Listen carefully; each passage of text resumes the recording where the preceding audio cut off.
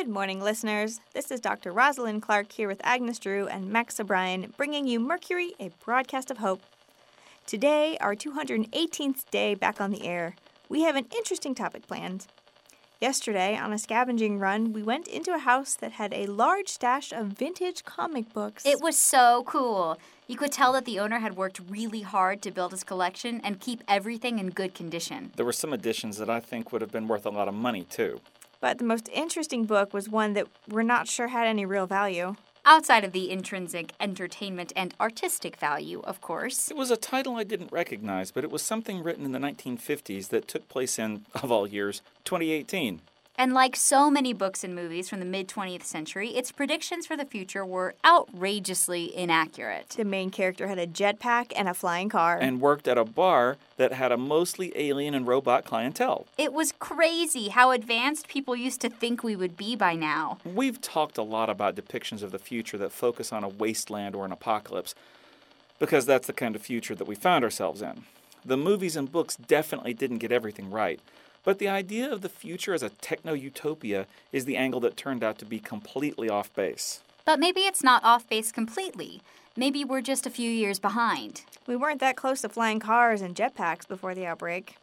You don't think this might be a major setback in our technological development? Obviously, it's a setback, but while some of those iconic future signifiers weren't a part of our lives, there was a lot of technology being developed that was like something out of a book. Remember, Star Trek basically predicted cell phones and tablets and smartwatches. And virtual reality was becoming a force on the gaming and entertainment market. What about some of the medical advancements? 3D printed artificial limbs and lasers to treat wrinkles?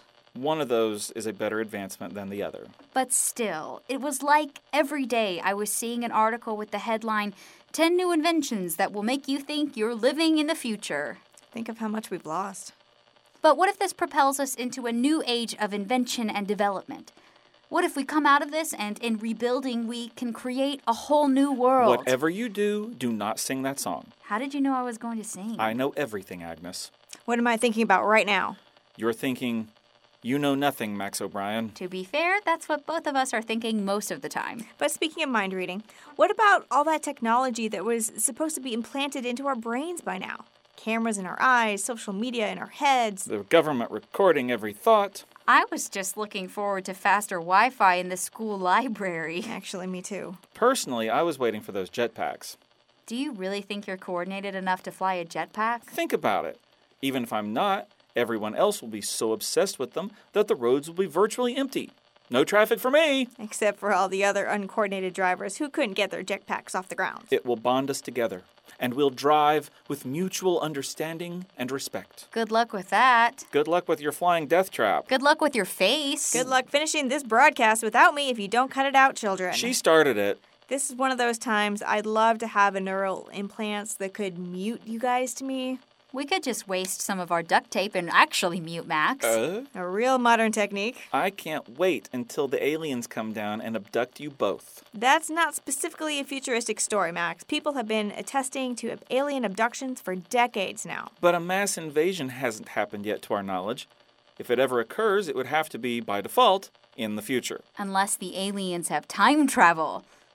Are you thinking of a specific alien? One that I wouldn't be mad about being abducted by. I will never understand how you two can go from bickering to bonding over fandom in a matter of seconds. Can we get back on track? What future technology do you worry we'll never achieve because of the outbreak and how society's been forced to regress?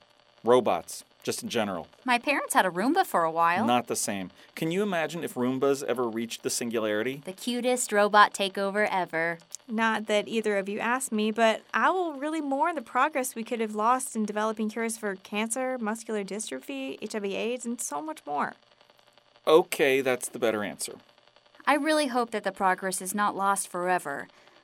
I believe that we will get back on track, and hopefully the research will be able to pick up where it left off. That's an awfully optimistic outlook. Well, that's Agnes. Awful and optimistic. Well, since neither of you can focus on having an intellectual discussion, I think we'll call it quits for today. For Mercury, a broadcast of hope, I'm Dr. Rosalind Clark signing off for Max Roomba Army O'Brien and Agnes Jetpack Driver Drew. Take care of each other.